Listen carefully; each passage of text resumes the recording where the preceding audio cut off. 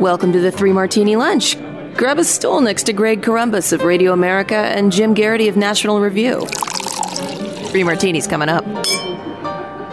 Hey, glad you're with us for the Friday edition of the Three Martini Lunch. We're brought to you today by Stamps.com. Good, bad, and crazy martinis for conservatives today. And Jim, it's always a nice day when the First Amendment has a friend at the Supreme Court. Maybe even as many as 9 friends today. We don't really know for sure, but for the second time in not that many days, the Supreme Court has decided on the side of freedom of religion and religious expression.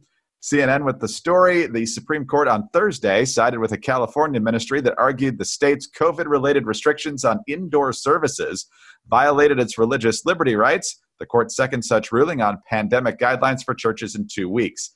In the case at hand, the California ministry charged that Gavin Newsom, a Democrat, continued to impose draconian and unconscionable prohibitions on the lives of Californians, and they accused the governor of disregarding the restrictions at his own whim. A lawyer for the church said that while religious worship at times is severely restricted, grocery stores, big box retail stores, laundromats, and warehouses do not have similar restrictions. Quote, the disparate treatment of religious as compared to similar non-religious congregate gatherings unquestionably and substantially burden the church's exercise of religion and violates the First Amendment. Not surprisingly, California Attorney General Javier Becerra rejected the church's allegations, telling the justices that the restrictions also apply to museums, movie theaters, and restaurants. He also noted that there is currently a new surge spiking. And so, Jim, the analysis here is really that the Supreme Court has sent this back to the Ninth Circuit saying, look, remember this case we just decided about Catholics and Jews in New York? That definitely went against Governor Cuomo. Yeah, think really hard about that decision and then come up with a different ruling on this. Why don't you reconsider this? So it's one of those situations where you're talking to your kids and you kind of leave them the decision to make, but you make it abundantly clear what the only decision is. So good work here. I mean, if it's only 2 sentences, if it had been any shorter, it would have been just, you sure? 2 words. That also, but I think it's kind of interesting and pleasantly surprised there are no public dissents from the ruling. When the Supreme Court ruling about the New York restrictions came down, we greeted it as good news, and it was good news. But we've seen occasionally, in not just on this issue, one state will enact a restriction or make some sort of law, and it goes off, gets fought all the way up to the Supreme Court. The Supreme Court says, nope, you can't do this, violates the Constitution, go back to the drawing board. And some other state will then say, well, you said their rule was against it, but our rule is fine because look at these technical distinctions that make it completely different. And sometimes the justices are very clear that no, your distinctions are not enough, but sometimes you have to go through the whole process of fighting the legal fight all over again.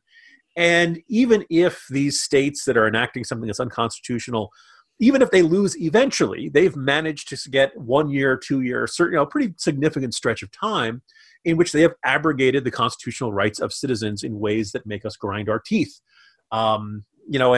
Justice delayed is justice denied.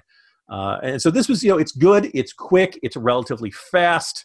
Apparently there are 2 other requests for relief from COVID restrictions, one from houses of worship in New Jersey and a Christian school in Kentucky. We'll see how they shake out on that.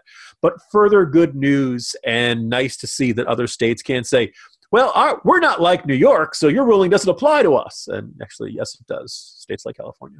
Exactly. The Ninth Circuit's kind of like that child that takes a few different episodes to really get the message, because the Supreme Court has a long history of telling the Ninth Circuit, why don't you go back to your room and think about what you've done? My sneaking suspicion is the Ninth Circuit is like my younger son that's like, well, what if I did this? Would this get me in trouble? Yes, son, it would. Just to be clear, Jim and I have not been ranting about disobedient children before the start of this.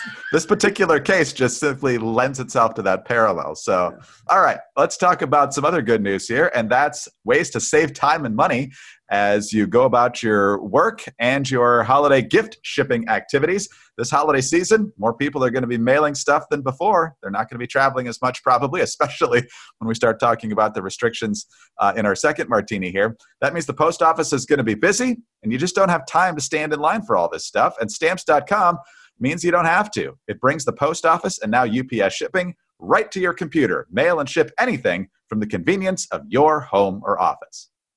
Simply use your computer to print official U.S. postage 24/7 for any letter, any package, any class of mail, anywhere you want to send it. Once your mail is ready, you just schedule a pickup or you drop it off. It's just that simple. With Stamps.com, you get 5 cents off of every first-class stamp, up to 40% off of priority mail, and up to 62% off UPS shipping rates. Not to mention, it's a fraction of the cost of those expensive postage meters. Stamps.com is a no-brainer, saving you time and money. It's no wonder that more than 900,000 small businesses already use Stamps.com. So don't spend a minute of your holiday season at the post office this year. Sign up for Stamps.com instead. There's no risk. And with our promo code, 3Martini, all one word, all spelled out, 3Martini, you get a special offer that includes a 4-week trial, plus free postage and a digital scale. There are no long-term commitments or contracts. Just go to Stamps.com, click on the microphone at the top of the homepage, and type in 3Martini. Stamps.com, enter 3Martini. Stamps.com, never go to the post office again. All right, Jim, we've been talking about draconian restrictions for coronavirus in the last couple of days here. In fact, we even talked about Los Angeles in passing yesterday, where Eric Garcetti, the mayor, said you really can't get together with anybody who doesn't live in your own house, which obviously makes it pretty restrictive. We talked about the mayor of Austin telling people from his vacation home in Mexico not to leave their houses for Thanksgiving.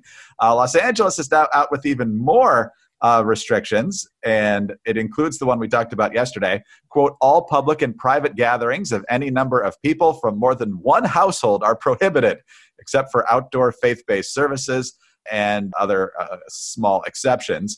Paragraph 4 here, all travel, including without limitation, travel on foot, bicycle, scooter, motorcycle, automobile, or public transit is prohibited, subject to the exceptions in paragraph 5. And there are some essential activities like going to the grocery store and other businesses that have to stay open and so forth. But Jim, you can't visit with people who don't live in your house, and you can't go for a walk. This is getting to the point where it's almost incarceration here. What do you think? Greg, if the law bans unnecessary walking, no, I have not misstated that, dear listeners, and you decide, well, I need some milk, I'm going to walk to the grocery store and then walk back. Are you legally required to take the shortcut? Or if you're like, well, I could take this avenue, or I could go around this way, around this block, LAPD, get that guy. That's unnecessary walking. You and I would say, look, this is kind of ridiculous. And maybe, when we notice the idea of any institution enforcing these sweeping regulations with no distinctions or anything, Greg, at the very least, the institution that will be enforcing it is one we can all trust, one that has a great record, one that is known for handling these things with delicacy, mercy, and good judgment. I speak, of course, of the Los Angeles Police Department.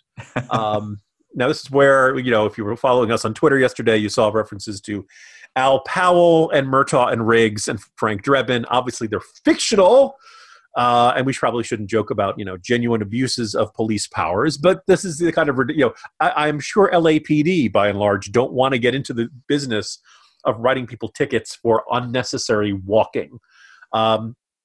It's possible this won't be really enforced. We talked a couple times about the regulation in Arlington, Virginia, that said you were not allowed to gather in groups of more than 3 in the public sidewalk. Sorry, Ben Pattons. You're or anyone else with a larger family. I don't think you're going to say, officer, arrest that man, sort of thing. But this is kind of ridiculous. And this is where, for a couple of days now, we've been beating this drum. If you're an election official and you want to discourage people from doing certain acts, you can recommend things till the cows come home. It helps if you lead by example, which apparently no one in California feels the need to do. But if you want to say, look, where cases are really high, hospitalization rates are up really high. We're nationwide. We're past 2,000 deaths, and we're actually approaching, by some measures, we're even at 3,000 deaths a day. We got to take this really seriously, people. But you don't want to put the police in the business of trying to, it's bad enough when you're trying to restrict jaywalking. Now you're literally trying to restrict walking and things like that. People are not going to respond to this well. It's been a long year. People have put up with all kinds of impositions upon their daily life because of the virus. there's when people point into all the examples of this, even the Matt Iglesias of the world, even the generally left of center folks who don't live in California, or even quite a few who do, are looking at all these examples of lawmakers, oftentimes mayors and city councils, who enact unbelievably sweeping and draconian restrictions and then go out and violate it themselves. And then when they get caught, they offer these mealy-mouthed, I'm sorry if I offended you, bad responses. And they're appalled. And the interesting thing is, if you scratch, most liberal writers who live in New York City, they'll say they don't like Bill de Blasio one bit. They'll denounce him as much as any conservative will. I'd point out to them, you can do something about that, folks, but, stop, this. But I think this is an indication of what happens when you have one-party states. And maybe you probably have similar examples of one-party states or cities where the Republicans run everything and there's unbelievable abuses of power or unbelievable elitism, or just, people who don't believe they have to live by the rules they force upon others. Because they're not afraid of losing their election. But once they've won the primary, they are set for the remainder. And I think if you want good government, if you want government that is responsive to the people, you probably want it to be, if not a swing state or a swing city, you want it to be competitive. You want people to know that there's going to be, elected officials to know there's going to be a consequence if they do something really stupid. Because right now in California, it appears that there's not a single lawmaker who's afraid of looking like a giant hypocrite, and lots of other bad words that I could use there. And there seems like there's a new one every day this week. Jim, I wanted to make this funny, and it is funny because of how absurd it is. But even if it's not enforced, the idea that these governors and mayors think that they actually have the power to do this. I can tell you who to associate with. I can tell you whether you can leave your own house. The idea that if, in fact, these were to be followed to the point of being enforced, even though I'm sure most cops would find almost anything a better use of their time, the idea of walking down the street and someone in law enforcement, someone who's a representative of the government, accosting you and asking you where you're going and finding out if it's a legitimate reason to be out of your house. I know we're in a pandemic, but that's way beyond anything government should be doing. Papers, please. Exactly. That's like going through customs to go for a walk. And, not being allowed to go outside to get fresh air or exercise. I'm sure there won't be any unforeseen That's the only nice thing about California left. Wildfires and mudslides and avalanches and, earthquakes and God knows what else is coming their way. Murder hornets haven't made it there yet. Beyond that. Yeah, and if you think you're in a different part of California and you're saying, sucks to be you, LA, guess what? That's not going to be just for LA. Politico reporting that, quote, California regions will face stay-at-home orders when their hospital capacity shrinks to an alarmingly low level under a new plan. Governor Newsom's health chief described to lawmakers on Thursday. In a region where rising cases threaten to overwhelm limited intensive care unit capacity, residents will be directed to remain in their homes unless they are conducting essential activities. And the threshold there is ICU capacity down to 15%. You'll have a 3-week stay-at-home order put in place automatically. So wait, 15% for ICUs? Like if there's 15% left, yes, or if only 15% are being used? If capacity is down to 15%. Okay, that makes more sense because I was like, wait, ICUs are half full even in normal good days. Hi, I'm Sarah Carter, host of the Sarah Carter Podcast. Everywhere you look these days, we're seeing an aggressive effort to destroy what made America great, tearing down our history, attacking our freedoms, and canceling any person who dares to cross the progressive speech police. We cannot stand by and let this happen. It's time for the silent majority to become the unsilent majority. Join me on the Sarah Carter Podcast. Subscribe at Apple, Spotify, or wherever you get your podcasts. On to our final martini now, Jim, and this one is just bizarre.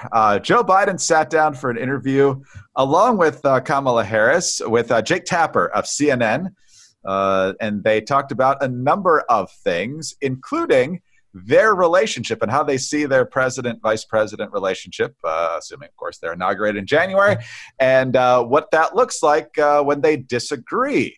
And Biden's explanation here is really weird. Take a listen. The thing, we are simpatico on our philosophy of government and simpatico on how we want to approach these issues that we're facing. And so I don't have, and when we disagree, it'll be just like, so far it's been just like when Barack and I did.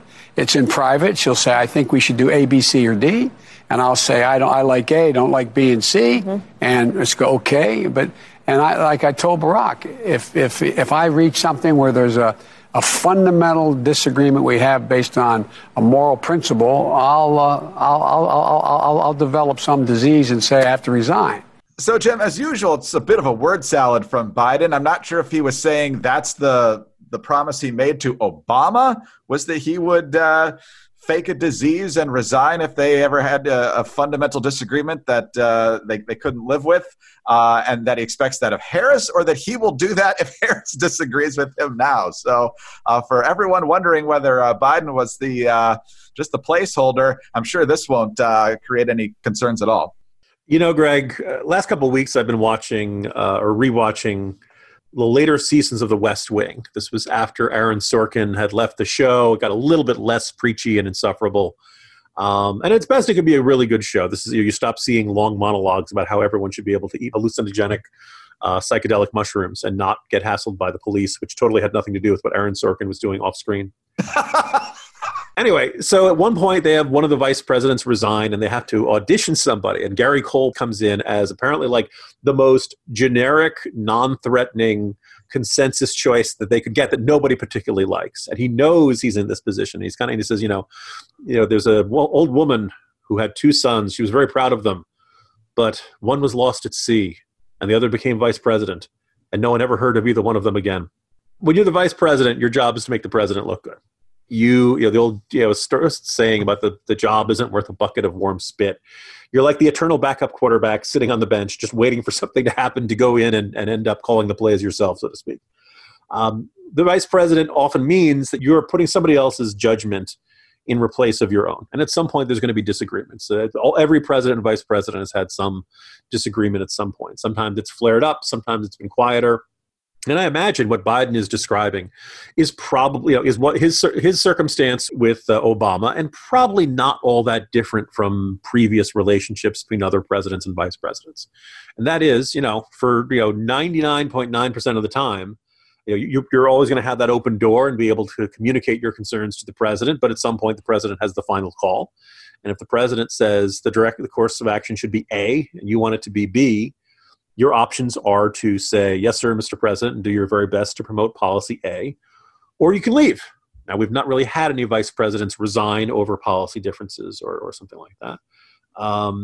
That's kind of the way it's been. Now, the idea of this is a little weird considering, Biden's age and concerns about his health, physical and mental, as he, steps into a job that's considered one of the hardest in the world. But it's always, it wouldn't surprise me if they'd always said, yeah, if we ever have a point where I got to leave, I just can't agree with what you're doing anymore. I'll pretend I'm having health issues and I'll leave. And that way there'll be it won't blow up into this giant scandal. Again, Joe Biden, for whatever else is his flaws, and Lord knows he has met plenty, generally has, for his 8 years he was vice president, tried to play good soldier. I've even heard the anecdote that he wasn't that opposed to the bin Laden mission. But after it succeeded, he felt obligated to say that he didn't think it was worth the risk and that lots of other people didn't think it was worth the risk in order to make Obama look better, to make Obama look bolder and more confident and braver in his decision and all that kind of stuff. And when the Hillary came out and said, oh, no, I supported it all along, apparently there was some grumbling from Biden aides and stuff. This is Biden's worldview. If you're not the chief, your job's to serve the chief. And it's interesting. But that he talks about resigning, which people are much more worried about that. When in fact, I think what he's trying to say is that if Kamala Harris really had some problem with some decision he was making, and he was turning the country into the wrong direction, and not in a way that was going to be small potatoes in the long run, well then, Madam Vice President, there's the door. You can leave whenever you like. I will happily accept your resignation. You can either get on board with the way we're going, or you can leave. Those are your options. You can't stay and undermine me from within. So I think what he's saying makes sense. It's just it's Joe Biden, so it comes out as this incoherent and somewhat unnerving speculation about him having health issues instead of Kamala Harris having to pretend, oh, I've suddenly got migraines and can't handle the job or something like that. So the idea that she's really calling the shots and he would step aside is just his word salad and not his. Why would we worry about that, Greg? Well, you mentioned Gary Cole, and of course, Gary Cole's greatest role is as Bill Lundberg, the boss at Initech in Office Space. And so if Joe Biden really is that guy, I can just picture him sauntering up over the vice president's office at about 4:30 on a Friday afternoon and saying, "Hey, Kamala, looks like we're going to need you to come in on Saturday, okay?" For those who remember this, let's say his West Wing character, the fact that he was in the Brady Bunch remake movies. That's true. Yeah. And if you ever watched an old CBS series, one of those, one and done, it was called American Gothic, in which he played a small town sheriff who may or may not have been the devil. Gary Cole's got some amazing range as an actor. Unappreciated guy. But I don't think he was ever in a Die Hard movie, so that's the one thing that we can hold against him. Yeah, that's true. That's true. I believe he was also in a show called Midnight Caller back in the 80s. Yeah! This is a very Friday edition of the Three Martini Lunch. If you had Greg and Jim are going to talk at length about Gary Cole's IMDb page on the Three Martini Lunch today, you scored big time because we didn't know we were going there. I can tell you that. But it is Friday. Jim, have a good weekend. See you Monday. See you Monday, Greg. Jim Garrity, National Review. I'm Greg Corombos, Radio America. Thanks for being with us today. Don't forget about Stamps.com. Click on the microphone at the top of the homepage and type in 3 Martini. Also, please subscribe to the 3 Martini Lunch podcast. We are extraordinarily grateful for your kind reviews and your 5-star ratings. Remember, you can get us on those home devices. All you have to say is play 3 Martini Lunch podcast. Have a terrific weekend, and please join us Monday for the next 3 Martini Lunch. Hi, it's Dana Lash, host of The Dana Show. Every day, I'm here to keep you up to speed on the most important stories and info that you need to know in your very busy life. And if you're always on the go and you want to stay connected, just download our daily podcast and take it with you. It's a great way to get up to speed on what you need to know and what legacy media may not be telling you. Visit danaradio.com and click on the podcast link or subscribe at iTunes, Spotify, or wherever you get your favorite podcasts.